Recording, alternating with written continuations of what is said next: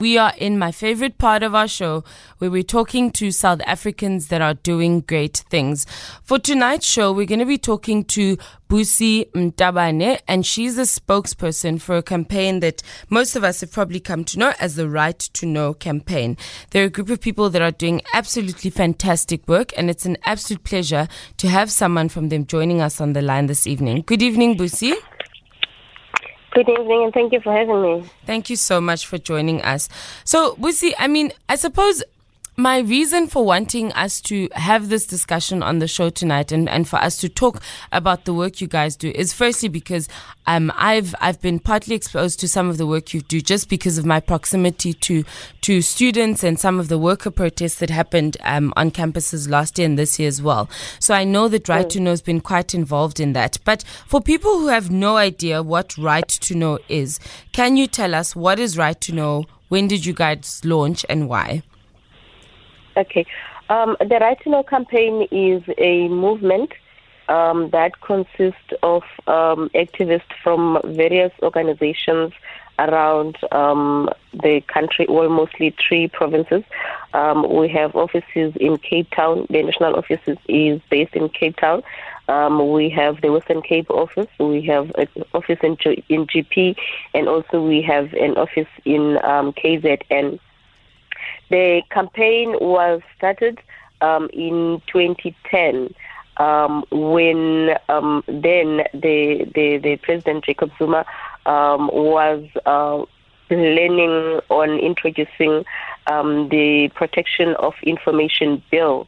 And a lot of activists at that time felt that the bill will infringe of our right to access to information and also limit our freedom to expression.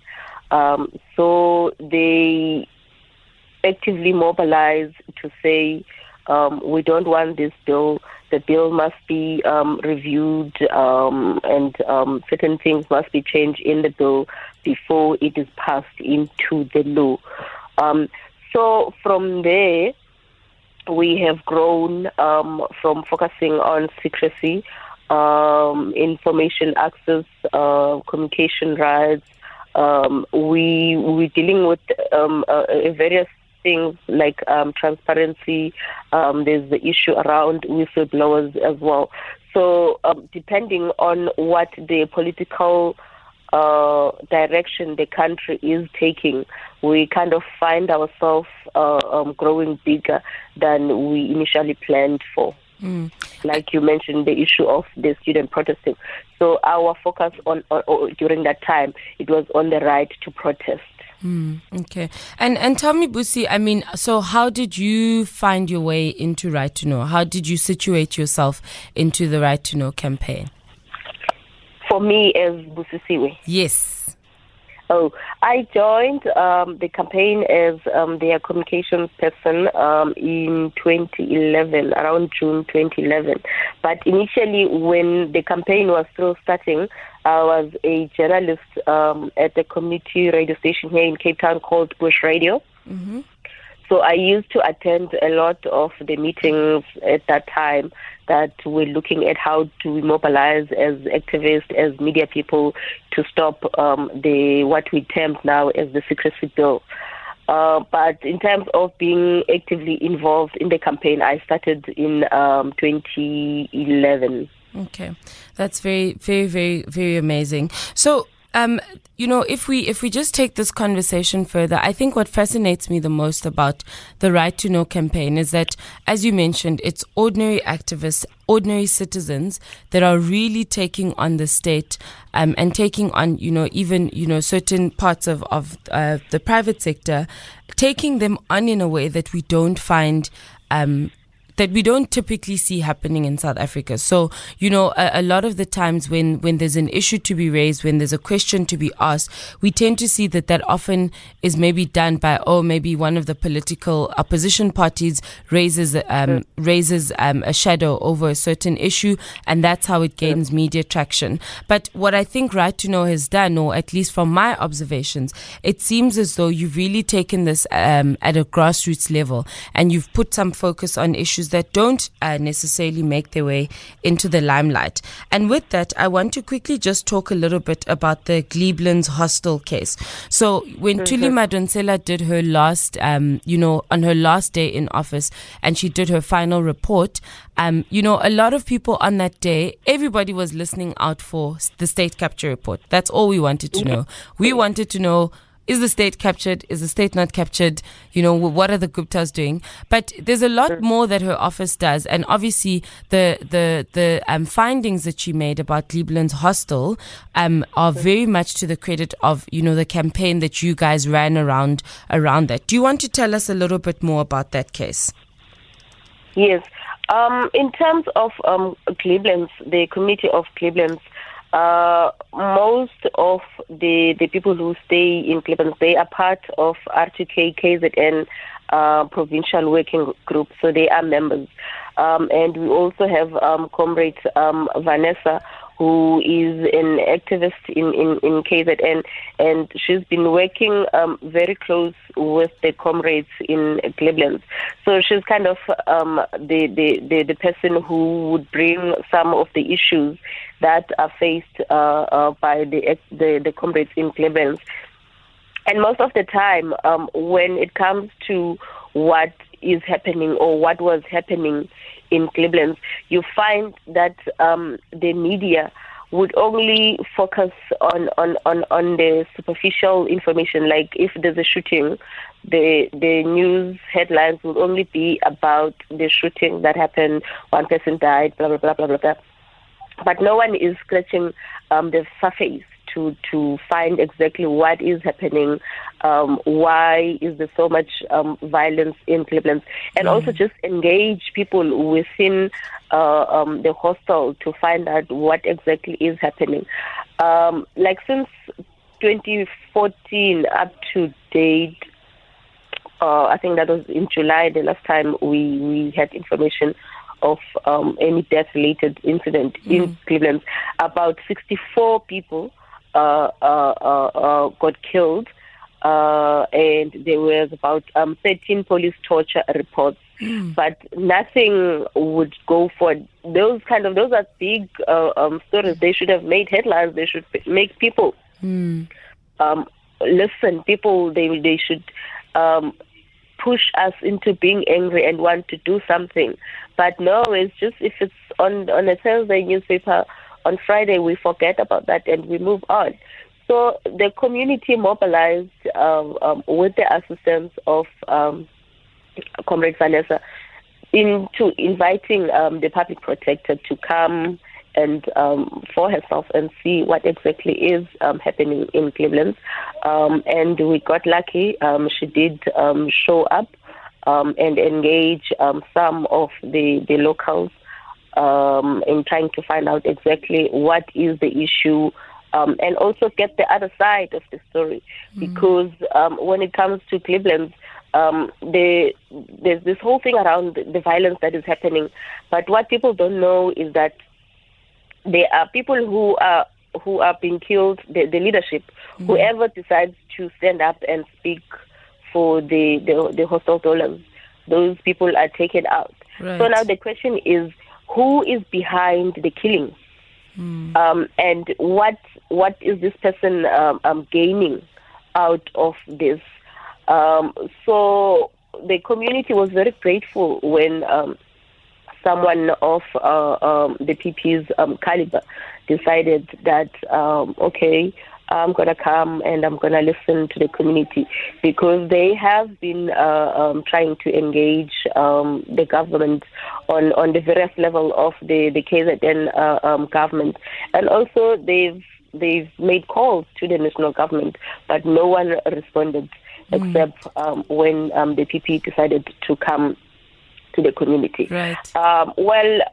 Before she left the office, the report was released of, it is quite a huge report.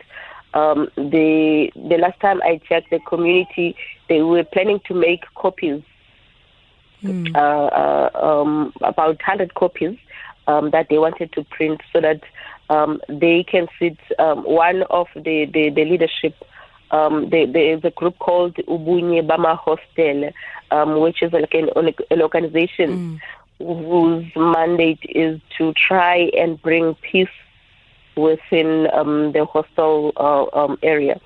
So the leadership of Ubunye and other leaders within the Cleveland community are currently looking closely at the report, and obviously they will engage hostel per hostel, and action will be if they are happy or not happy with the outcome of the report. But currently they are still busy trying to wrap their heads around what the PP found.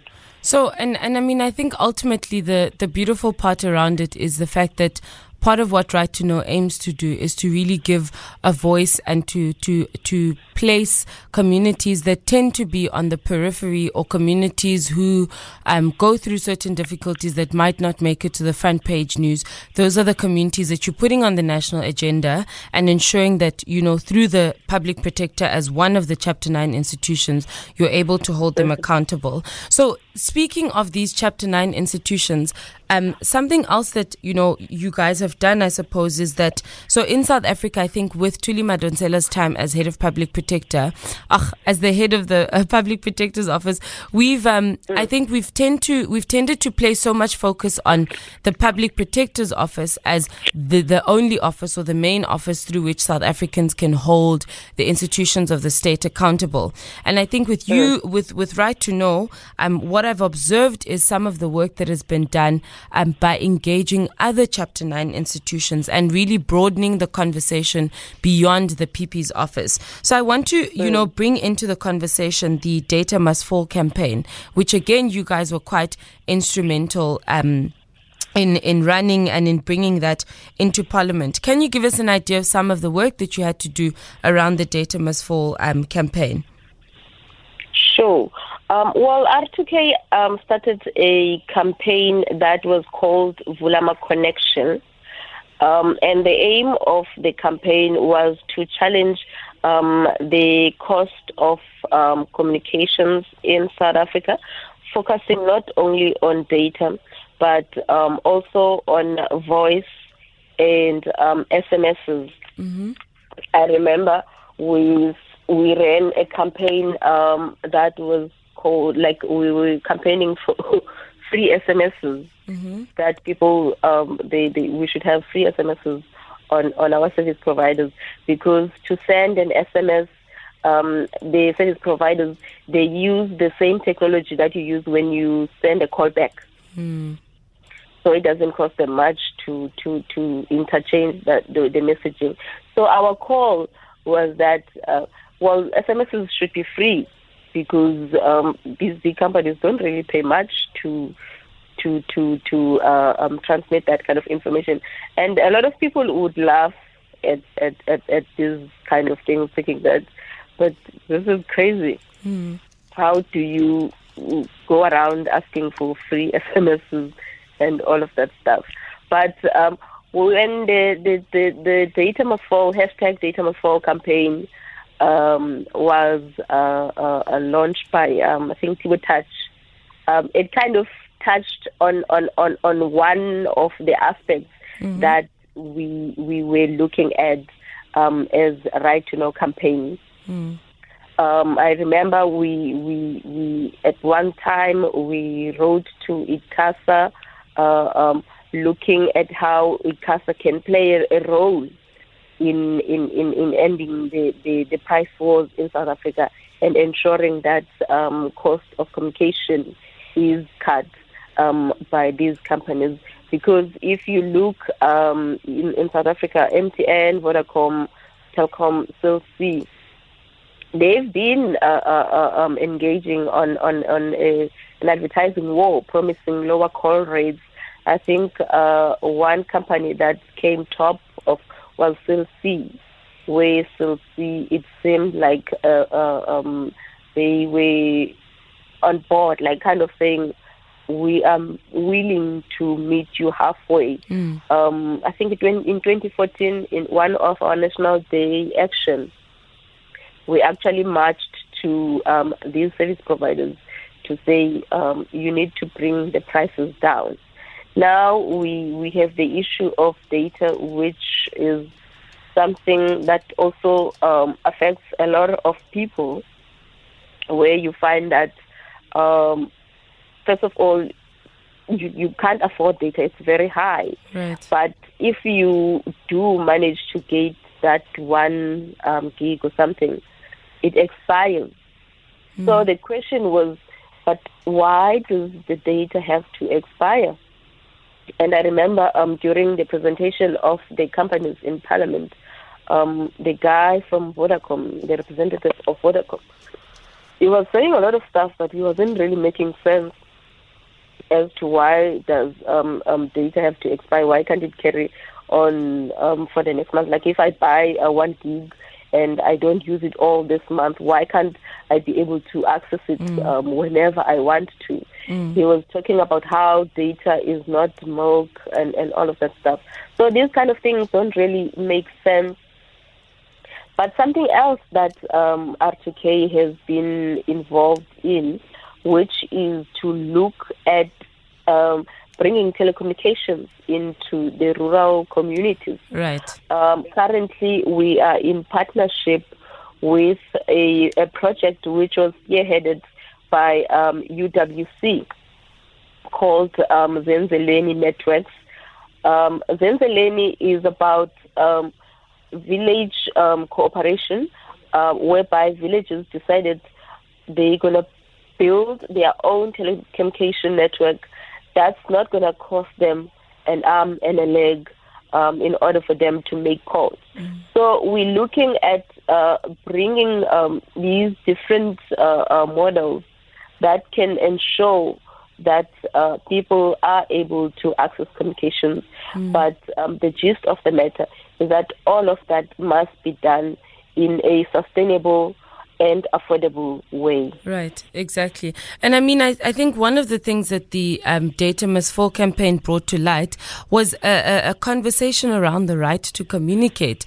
I mean, if we were living, maybe 50, 100 years ago, it's a different conversation about how we communicate, who gets to communicate, and the kinds of systems that intermediate that. But in a highly digitized world, in a highly globalized world, communication, something that used to be slightly easier and that used to be perhaps cheaper, has become so expensive. And so in that way, poorer individuals, are sort of just eliminated from the general, the mainstream way of communicating. And I think that for me was one of the very interesting dimensions around this conversation about the right to communicate. And obviously finding out, I didn't know this beforehand, that, the poorest people in South Africa spend up to 27% of their income on communications. So, all these things I think are extremely important for us to talk about. Busi, we're going to continue this conversation in a second. And when we get back from the break, I want us to talk about some of the work that you guys are doing in the security and secrecy cluster of the country, because I think that's very interesting and perhaps, for our conspiracy theorist individuals, even more interesting. But we're going to take a break and then we'll be back to continue the discussion. We've been talking to Busi Mtabane, and she is the spokesperson for the Right to Know campaign. They're an organization that's very much involved in campaigns around freedom of expression, access to information in South Africa. And they've been doing some really great work. So before the break, obviously, we were talking about before the break, we were talking about, some of the work that they're doing, specifically focusing on communication and the Data Must Fall project. In continuing that conversation, Busi, I wanted to talk to you about some of the work that you guys are doing in terms of secrecy and the security cluster in South Africa. And the reason I wanted to get into that is because, I mean, the intelligence and security cluster of our country is a bit, I suppose, abstract in the minds of most South Africans. It's not something that we are able to engage with or engage in on a daily basis. But there's quite a few projects that you guys are running around that. But specifically in the news today, I came across, the call that you guys had made for South Africans to access the CV of the Inspector General for Intelligence. Yes. And immediately my response was, like, you guys are courageous. You are very brave to be demanding these kinds of things. What informs Right to Know's engagement with these arms of government? Well, since we are the Right to Know campaign, well, it's the basic stuff that people have the right to know. If you look at, for instance, the Office of the Inspector General, the office is there to serve the people. Just like the Public Protector's Office is there to serve South Africans. So we felt that if the process of appointing the Public Protector was an open process, it was very transparent and also opened to public scrutiny, why shouldn't the process of appointing an Inspector General not be the same? Because the office of the Inspector General, the Inspector General is a public watchdog. They oversee a range of important public functions, including the issue of surveillance, which does not only affect politicians, journalists complain of being surveilled, activists complain of being surveilled, and even just ordinary civilians are coming forward to say, my phone is bugged, something is wrong with my landline phone. We do get such stories. So we felt that if the general public doesn't have access to the CVs of the people who want to occupy this office, the process then it kind of keeps us locked out of a very crucial appointment. And luckily, the chairperson of the Joint Committee on Intelligence, Mr. Charles Ngagula, reply. Initially, he said that the CVs are of such a nature that they are of confidential treatment, especially during this process, which didn't make sense. Why would they be confidential? Because at the end of the day, this person will be represented to South Africans to say this is your new IGI. But as we speak, the CVs are up on their website. They have shortlisted about 10 candidates. Out of that 10, there's only one woman, which I personally, as a gender activist as well, have a problem with. But obviously, I can't go into detail of that.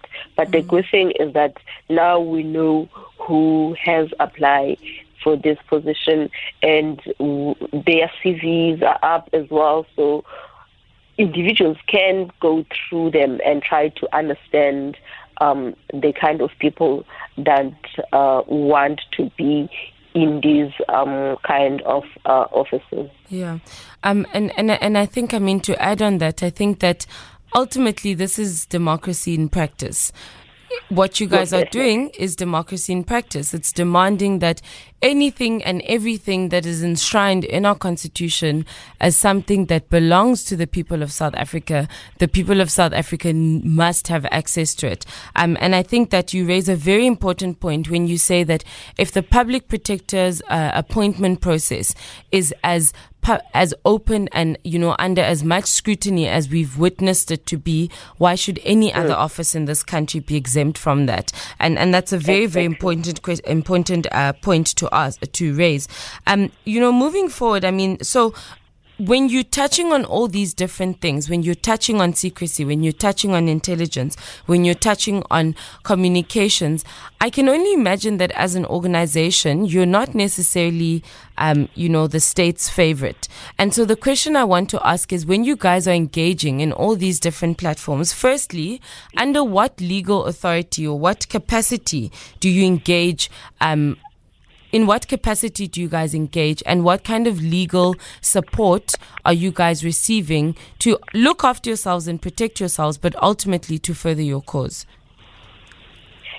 The campaign itself, we have about 2 qualified lawyers that are part of our top leadership, the National Working Group. We call it the National Working Group.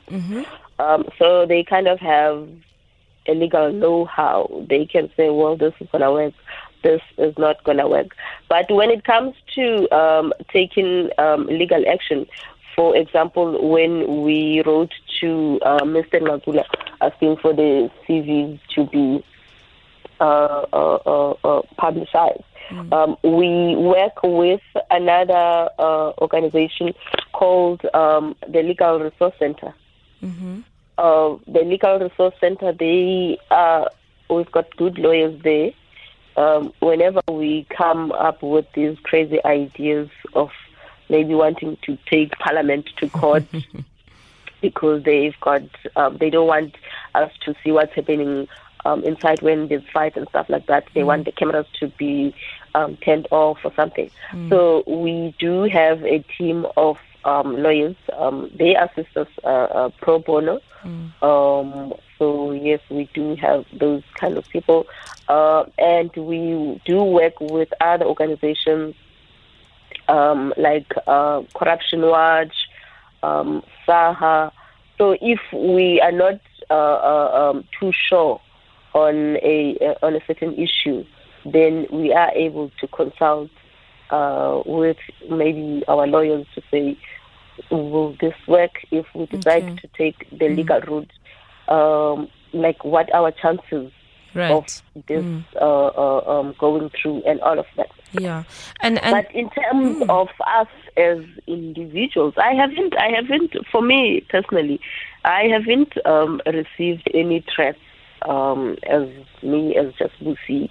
But some activists within the campaign, yes, they have received strange calls from some weird people who would say they are calling from the NIA or stuff like that. But nothing major to say, you know what, I'm scared or I'm skipping the country or anything like that. But as you said earlier, this is nothing but democracy. We are fighting for transparency, so it's all about that. We define democracy as a governance of the people by the people. So if the people are gonna take a back seat and watch things falling apart, at the end of the day, we can't blame people who are messing up the country if we as the voters or just the general public are quiet and not challenging these kind of issues. It's all about us. We need to stand up and defend democracy. So, Busi, tell me, I mean, of course, you guys aren't necessarily in everybody's good books. There must be people that criticize Right to Know and criticize the work that you do, and maybe even try to, put you in a light that is not as positive as you'd like it to be. So, especially with groups like this that are NGOs and lobbyist groups, there's always the other side of the coin where people might allege that maybe you are being funded by a third force or funded by individuals that are looking to direct discourse and set an agenda in South Africa. So, I mean, I want to ask you, where do you guys get your funding, firstly? And secondly, even when you are getting your funding, how do you guys ensure that you remain, I suppose objective is not the word, because I think you are supposed to be subjective and biased in favor of the South African people. But I suppose my question is, how do you keep yourselves, how do you protect yourselves from being negatively influenced by other people's agendas and from the main agenda that you're trying to focus on? I think one of the main people who complain about R2K, it's within the government itself. where if maybe we're challenging a certain minister on an issue, then the person would be like, but who's R2K? Who funds R2K? We've been accused of being spies, that we are being funded by the CIA, I think, R2K, and a number of NGOs. I think it was earlier this year, where in Parliament that kind of information was leaked, but R2K was mentioned in that list. There was an email that was circulated in Parliament, and R2K made it to the list that these organizations, they are spies, they are funded by the CIA or the U.S. government, but they were linked to the U.S. government. But in terms of us as the organization, we receive grants, which is administered by different donor organizations and foundations. But that information is available on our website, www.r2k.org.za, and /donors. There's a list of organizations or foundations that fund us. Currently, there's 7 funders. We have Bread of the World. There is Claude Leon Foundation. There's the Norwegian People's Aid. There's Open Society Foundation of South Africa. Privacy International. There's also funding us, and then there's Raise Foundation. But also we do get donations from different people around the country and overseas. I know this one person who's been continuing donating to R2K, like 30 Rand a month. Oh, shame. So every little money does help. It goes a long way in terms of trying to sustain the organization. Right. But one of the highlights that a lot of people are not aware of is that the organization itself, some of the top leadership within the organization, they are volunteers. They don't get paid to do what they do. For instance, our provincial coordinators, they are volunteers. They don't get any funding, any salary for doing the work that they do. And also our national working group, which is voted during the first month or the first few months of the year. We have a national summit, and we vote people from different movements to serve into the top leadership. Those are volunteers. But in terms of making sure that Busi, I'm so sorry to do this. I'm going to have to cut you off. I'm so sorry to do this. We have run out of time for tonight's interview, but thank you so much for joining us and talking to us about the amazing work that you guys are doing. That was Busi Mtabane, the spokesperson for Right to Know.